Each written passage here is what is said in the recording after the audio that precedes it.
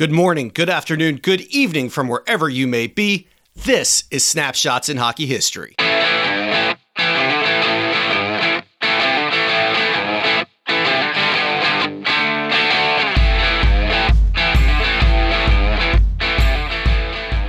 And welcome to another episode of Snapshots in Hockey History, where we relive the hockey highlight reel. My name is Brett Small. As always, just a friendly reminder, Snapshots in Hockey History is a listener-supported podcast brought to you free of charge every single Monday at 8 a.m. I will never ask you for a dollar out of your pocket for this podcast. But if you want to do something nice, you want to help us out, please consider leaving us a 5-star review on iTunes or wherever you listen to your favorite podcasts. Also, don't forget to follow us on social media on Twitter at Snapshots in Hockey History and on Facebook at Snapshots In. Wait a second, Brett. I thought you just said every Monday. It's Friday. Why is this coming out? And hold on a minute. Wait a second. You always have former NHL players. Who's Doug Heinzer? I'll answer both those for you. This is an early release. There will be no episode next week. It's my wife's birthday. If you're married, you'll know what I'm going through. When the wife says you're not bringing your laptop to record and upload an episode, the bottom line is you're not bringing your laptop to record an episode. You guys know how that is. As far as Doug Heinzer, you guys need to know who this guy is. I'm so excited that Doug came to join us. Doug is just like every one of us, a huge hockey fan. The only difference is he's in his first year of owning his own professional hockey team. Doug is a partial owner of the Greenville Swamp Rabbits that play in the East Coast Hockey League, or excuse me, the ECHL. Back in my day, it was East Coast Hockey League. Now it's just the ECHL. And he was gracious enough to come on the show and tell us about what it's like to be a first-year owner. And we're going to do a little bit of a series with him. I was going to call it a bonus episode kind of thing, but I think instead I'm just going to release it as him and I talk. And throughout the year, we're going to just chat and talk about the triumphs, the tribulations, the difficulties, the heartaches, the pains, the victories of being a minor league owner in a non-traditional market. And in this first interview, we talk about a lot of stuff that I've always wondered as a guy looking from the outside in. How do you find an affiliate? What makes a good affiliate? Who you talk to, who you discuss. He gets into some great stuff. We talk about their affiliates, of course, the Carolina Hurricanes and the Florida Panthers, how players are paid when they're on an NHL contract and sent down to the ECHL. Lots of good stuff. So I really enjoyed that. I think you will too. And as I said, we're going to kind of follow Doug throughout the year, and he's going to give us an update as things go by. So this will definitely not be the first time that we talk to him. So throughout the season, if things come up, please feel free to email me, tweet me, Facebook me, whatever. If you have questions for Doug, we'll make sure he comes on, he answers them. And this is really meant to be a really interactive thing. I just thought it'd be cool to have an owner who's open to doing something like this. I know several listeners have reached out and asked that I do a little bit more with minor league hockey. So this is the first attempt to kind of dip the toe in the water per se and see what everyone thinks, see how everyone feels about it. And if it goes well, and from the first interview, it absolutely did, we'll do a little bit more minor league hockey stuff. So with all that said, next week when we come back, next Monday, not this coming Monday, we'll get back to our regular format of interviewing a former NHL player about a period in time of his career. And then every so often I'll upload an interview with Doug and we'll talk about it. And please let me know what you think. I'm really curious to get some feedback and to see if people have questions for Doug. He's a great guy. And the Swamp Rabbits, we're going to kind of follow them throughout the year and see what it's like to own a hockey team, because none of us probably have ever done that. I know I haven't. Maybe one or two listeners have. I don't know. And if that goes well, then we'll try to do a couple more things. Maybe we'll try to get a CHL team or an AHL team, something like that. So I'm going to cut to the interview with Doug. Here it is. Please enjoy it, and I'll catch everyone on the flip side.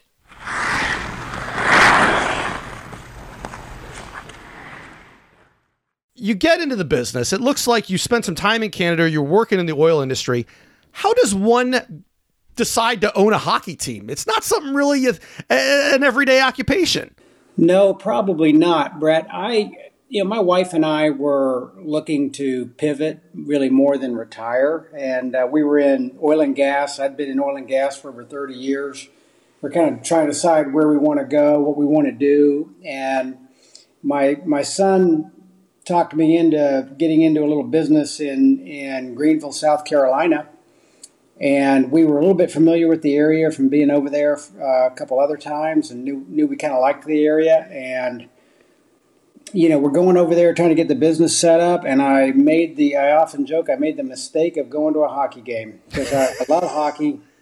And I go into this arena, and I was, as is often the case with the town of Greenville. No, don't know if you've ever been to Greenville, but it is a great little town halfway between Atlanta and Charlotte. And, the city, the facilities, the venues are just all fantastic, much better than you'd expect for the size town it is. And I'm sitting there in this arena, having been to many NHL games and some AHL games, and was really impressed and surprised. So you've actually never been to an ECHL game, and here you are now getting ready for opening night, and your first ECHL game that you're going to see is the one of the team that you own. Well, almost. So this was last season. I was working on that, and I was traveling, like I said, to Greenville and sitting there in the arena, and I literally started Googling, how much could a minor league hockey team cost? How would one go about getting involved in a minor league hockey team? A great question. Yeah, so I started Googling it, and, I pretty quickly came to the ownership group. It had just changed hands not very many months before, but I also pretty quickly came to my friends at the Sports Advisory Group that broker a lot of these transactions, and they do a great job. And they happened to have brokered that transaction, and I touched base with them shortly after. And they, communicated to me what I learned from Google, that it had changed hands. But, we kind of committed to stay in contact. And those folks started showing me some other teams and whatnot. But, there was never anywhere that I had a reason to go otherwise. It would have been some sort of random place. And I just wasn't ready to do that. And then lo and behold, the ownership group was looking to make some changes, and they said, hey, I think there may be a shot here. So we started working on it, and a few months later, like you say, I'm managing partner and have since become CEO of the team. So, yeah, it's been trial by fire. So what have been the biggest challenges for you as a guy that really, you have a passion for hockey, but you don't really have a background in the game? I'm assuming maybe you played when you were younger, but what have been the biggest challenges for you kind of as an upstart owner? Well, I would say getting, it's one thing if I'd been living in Greenville for the last 20 years and I knew all the business leaders and city leaders and whatnot, then that would be one thing. But I was new to the town as well. Oh, man. And so, and you really have to establish yourself as somebody that, is community minded and has the capability of leading the team in order to, basically win them over so that they support you because, it's a challenge. But, I'm really lucky too. There's some great people around me. We have a talented staff. There's challenges with respect to, holes to fill. Obviously it's minor league sports, and probably more so than I understood. It's naturally a bit of an uphill climb. And so, you've got people that are playing, lots of different roles and there's turnover and you may or may not control the arena. You may or may not control the concessions and those kinds of things. But, hey, I tell you what, it's a lot of fun. So, Well, at least you're doing something you enjoy. And Greenville was kind of in a unique situation when you came on board. Ownership had just kind of turned over. I believe it was the former Rochester Americans owner, Steve Donner. He ended up purchasing the team and wanted to keep it in Greenville. But the team was affiliated with the Rangers, and then last year went independent, and now this year's affiliated with Carolina. How does an affiliation with an NHL team even, for people like me that have never even been around that, how does that even go down? Is it like QVC? You call the phone book, and whoever's got an affiliation we hook up with? How does that work? Well, there are. It's interesting because there are a number of changes at that level. These aren't affiliations like you see in baseball that stay for a long time, and some of them do. The Florida Everblades were connected because there was a common ownership level with the Carolina franchise, regardless of where it was, for I think 21 years. But oftentimes they sort of change over. So when there's openings on either side, that's when people start to talk. And I'm fortunate in that Steve has been around the game at the NHL level, the AHL level, the ECHL level, and so he knows a lot of people, and really he deserves the lion's share of the credit for putting the affiliation together. But it was fun. It was fun doing that, and it's a big win for our fans. Our fans are really excited. It's not just an affiliation, but it's a regional affiliation that, we're an hour and 45 minutes from Charlotte. So our fans are excited about being able to watch players move up and down the system. And so that's exciting, and it's certainly going to help our product on the ice. As you pointed out, we were unaffiliated last year. And now this year, we actually are working with 2 clubs. One of the things that people don't realize in our league is that you can work with multiple organizations. And the Panthers organization had contacted us as well. And they certainly understood and were very supportive of us trying to close our deal with Carolina, given the regional aspect. But they volunteered to work with us in a secondary role, and so we'll be putting players from both organizations out on the ice. So we went from having no affiliate last year to being able to have affiliations with both organizations this year. We'll have, we'll start the year with 2 NHL drafted goaltenders. We're getting some real talent, and training camp started Sunday. These guys look great, sharp young men. So it's really getting fun. So on the affiliate side, off the bat, without question, something that's got to be a positive. You mentioned you have 2 of them, and you're starting with 2 NHL draft picks in goal, which is, when I think of the Coast League or the ECHL, I know it's not the Coast League anymore, I always look at the goalies because, you look at Braden Holtby, he came through the ECHL. Michael Neuver, so many guys as goalies started. Jonathan Quick. Jonathan Quick, another one. What else, though, makes a good affiliate? What makes a good partner at this level?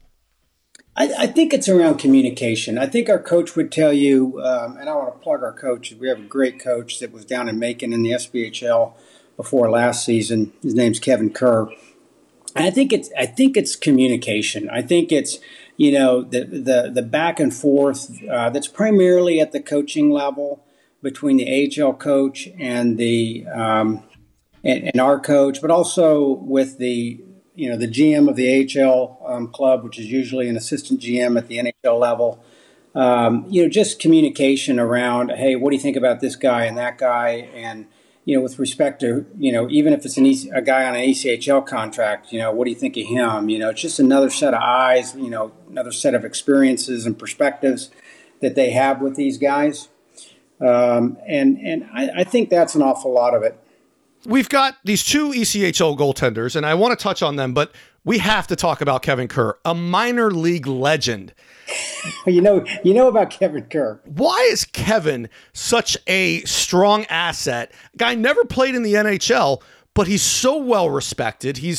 What makes him the guy to lead your organization? He thinks and breathes and bleeds hockey 24/7. And you want to talk about a guy who would do anything for the game. He would do anything for the game. I was having this conversation with him last night, talking about his objectives. And he feels so fortunate to be in the game. And he knows the game. He's his hockey IQ is off the chart.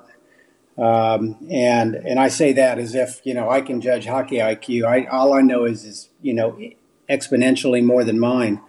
But he just has passion. He has passion. He has, experience, and everything else. But I think it's really the passion, Brett. 20 years playing in the minor leagues. I'm sure he sat on plenty of long overnight bus rides. So for him to want to continue to do that later in life, no question about it, he has got to have a love for the game. No question. These guys, and I told him this, these guys at the coaches and assistant coaches at our level, they're doing a whole lot more than coaching X's and O's on a whiteboard. These guys are working through details around the players' apartments and the logistics and apparel and community engagement, and I mean, you name it. I mean, it's director of hockey operations, but it's really all things hockey operations. You talked about player engagement, and that's interesting because when I think of the National Hockey League teams, I almost feel like the teams, I don't want to say keep the players away from the fans because that's not it. They're selling the players by far, but there's definitely a separation. At the ECHL level, is it like that, or do people, these fans that go in every night, do they have the opportunity to mingle with the players throughout the season? Well, they do. And it's different. It's probably different in Toledo than it is in Greenville. Mm-hmm. We're a non-traditional hockey market, obviously. But our players, and Steve tells me, I don't have the experience of knowing the team the year before that, but Steve tells me that, the players this past season were just, step change different in terms of getting on the ice. For example, on Sunday afternoons after our Sunday games, we have a family skate. The players get on the ice with the fans. And again, like I said, I've met most of these guys. Some of them have been trickling in that I haven't met yet. But, they're just top-notch folks. I mean, it's one of the great things about hockey. There's a lot of good people in hockey. So, they do mix and mingle. Admittedly, they have a smaller fan base in Greenville. We're looking to change that, obviously, as we grow our profile and we get more really entrenched in the community. We know we're never going to have enough pure, rabid hockey fans to be successful in Greenville. It's really about hockey, but it's also about, family entertainment. Sure. And the value proposition that we're putting on the ice and we're putting in the arena and the show that we're creating. And the experiences and the memories that we're creating with that show. One thing that I love about minor league hockey is the ticket price. Most expensive ticket right against the glass. What are you guys charging? Oh, gosh. You'd ask me that right off the top. I'd have to look it up. But, I mean, you do. It's so cheap. He doesn't even know, ladies and gentlemen. There's no reason not to go to a game. He's basically giving them away is what he's saying. I'll tell you the number that always just blows my mind, and I tell people, you know what, we're going to win and we're going to have to raise this price. Our family 4-pack is 4 lower bowl tickets, 4 hot dogs, and 4 soft drinks for $60. $60. Where can you get $20 dinner and entertainment anywhere? Only in the ECHL. Only in the ECHL. You talked about these 2 goaltenders that you have that are both NHL draft picks. Can you tell me a little bit about them and kind of what your expectations are from them throughout the year? Yeah, I mean, we've got, right now we have a couple more coming in. I'll stay away from too much specifics, but I mean, these guys are guys that we think will just really keep us in games when that tough, when you really need to save, and you're really you got to withstand that push from the other team. That's what we're looking for. We're looking for guys that position well, and again, this gets back to our relationship with the affiliates. What does each player need to work on? And that's another thing that I think Kevin's really keyed in on is what does each guy need to work on across the goaltenders or the skaters or what have you. I mean, it's going to vary. When you talk about the relationship with the parent club, and I'm just kind of curious, is each agreement different? Are they responsible for saying, hey, look, we're going to provide you with X amount of players.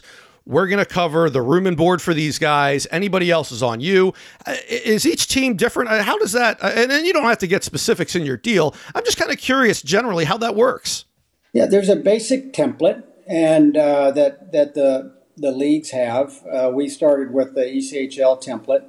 And, it's then negotiable. I mean, it's back and forth, but we try to rely on and really use that, from the standpoint of if somebody's wanting to do something that's really unordinary, we kind of fall back on, more standard practice is to use this template because that's what the other teams are using. But, there's a certain number of sticks that, they'll come with, skates, all that stuff spelled out. In terms of pay, we pay a certain amount. We pay really our portion of that is on the lower end of the pay range of what we pay a player, and the difference of between that and what they're making on their salary is made up by the affiliated club. Oh, I didn't even realize you guys split it. I thought it was something where if they were signed to a contract, they almost loaned the player and covered the salary. I had no idea you guys split it. That's interesting. Yeah, so if again between their contract that the player's on and what we would normally pay, that difference is made up by the affiliate. One thing you did mention is you talked about skates and equipment. I had never even really thought about that. You've got to stock an entire hockey team, and you're responsible for all of their equipment. Is that right? That's right. And again, those affiliated players are going to come with skates. So we look at the affiliate agreement, and we have to think about, okay, is this actually, we're pretty confident it's going to help us on the ice. Now, what's the financial consequence of this? And when it's been an eye opener for me. I mean, we're putting players up in lodging. And we have to look at, okay, are they married? Do they need a 2-bedroom? Is it a 1-bedroom? I mean, No, can we get the 20-year-old in the Motel 6, or does he have 2 kids and we've got to put him in a house? That's a great observation that I would have never thought about. It's a tough gig. You don't have to be rich to own a minor league hockey team. You just can't be very smart. Well, it's funny. I talked to one guy I'll never forget. He told me, he says, it's an expensive hobby, my hobby that I'll never make $1 off of. Yeah. But hopefully you'll be able to turn that around in Greenville. Let's talk a little bit about the ECHL. I remember it when I was young, when it was 5 teams.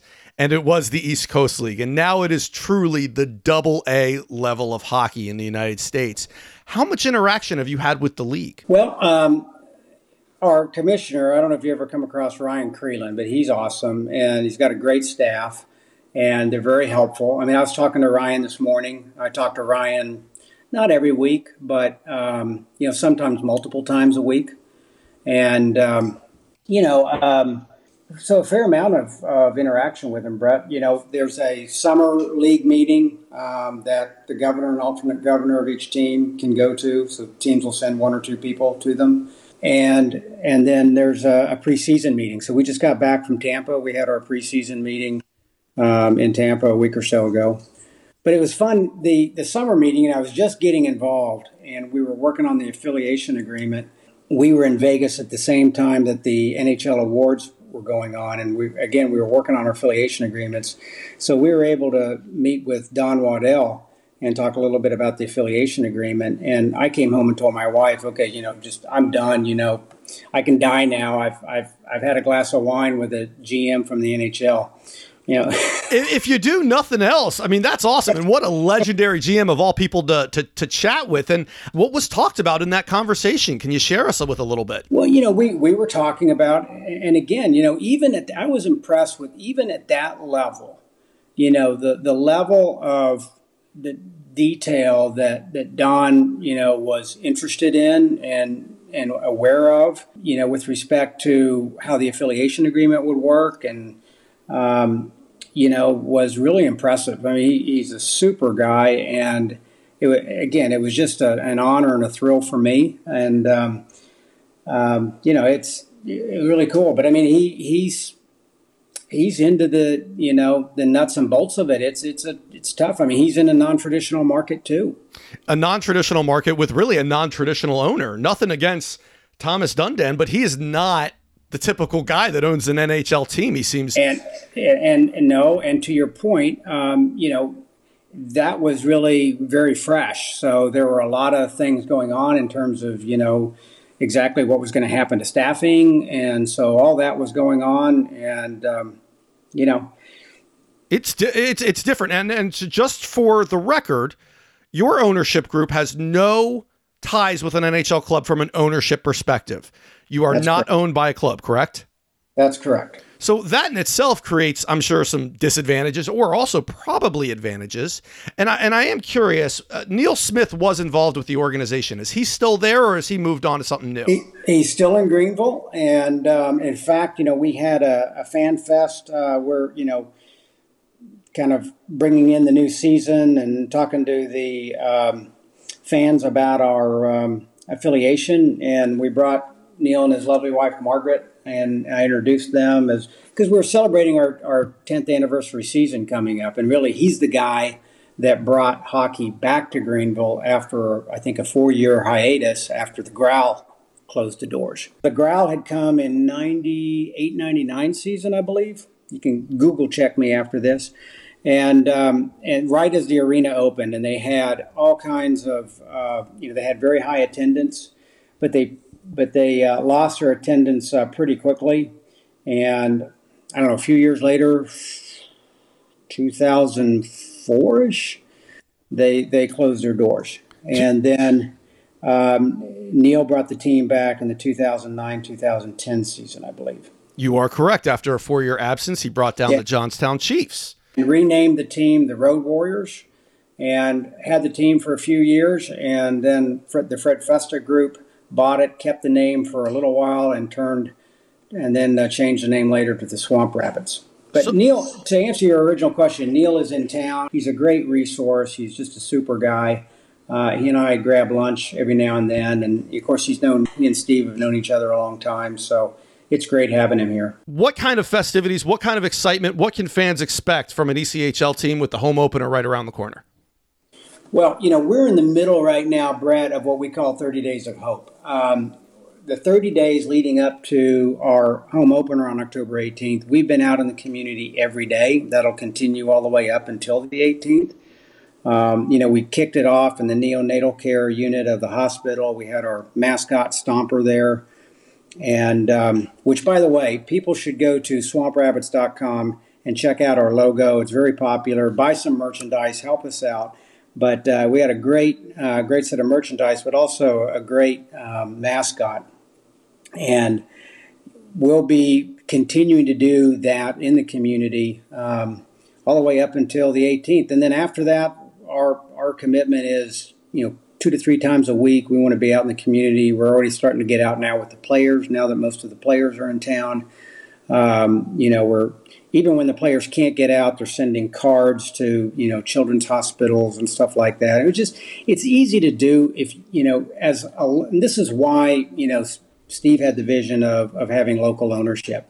It's easy to do when you're a local owner. It's probably something you don't get around to as much when you're living in some other state someplace. But when you live here and you enjoy living here, it's just natural to get really engaged in the community. And so we've always done it. I don't want to suggest that prior ownership or, in prior seasons, we weren't out in the community. We certainly were, and we provided tickets to nonprofits and whatnot. But I would say we're really amping that up. And that's because now there's a couple of us here that live here at the ownership level. And there's just, frankly, more time, to get involved and do it. It's very time consuming, but it's quite worthwhile. Well, that's awesome. So you're going to come back. We're going to have you back. And maybe we'll get back into some of the players, some of the decisions, some of the systems, things like that. In the meantime, check out the Swamp Rabbits website. What is it again? Is it www.swamprabbits.com? Yep.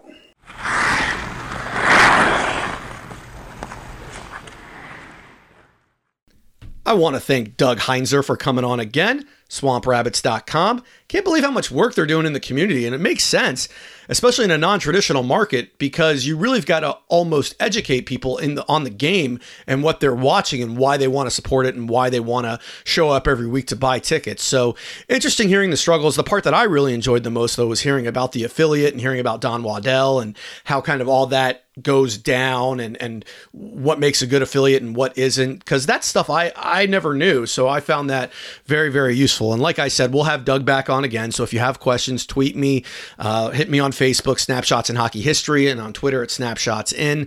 Once again, thanks. I saw some people left some reviews. Please, please, please. Thank you. I cannot thank you guys enough for that. It really, really helps spread the word of the pod. As I said, this is it for this week. I'm not going to do an episode Monday morning. The following Monday, we'll be back regularly scheduled. We've got some good ones coming up. We've got an former NHL GM. I've got an interview lined up with a former NHL coach. So definitely starting to expand and broaden out. And that's thanks to you guys, because the more listeners and the more feedback I've gotten, the more I've been able to get in front of some different guests. And we'll also are going to have a lot of your old favorites back as well. So that's it. Have a great weekend, and I will talk to you. Hopefully everyone gets to watch some hockey. I haven't even addressed this. I have yet to watch one single NHL game yet this season. So hopefully while I'm away with my wife this weekend, I'll have the opportunity to do that. Wait, you guys that are married, no, that's probably not going to happen. So hopefully next week, I'll finally get to watch some NHL hockey. In the meantime, have a great weekend and a great week next week. We'll see you for another episode of Snapshots in Hockey History.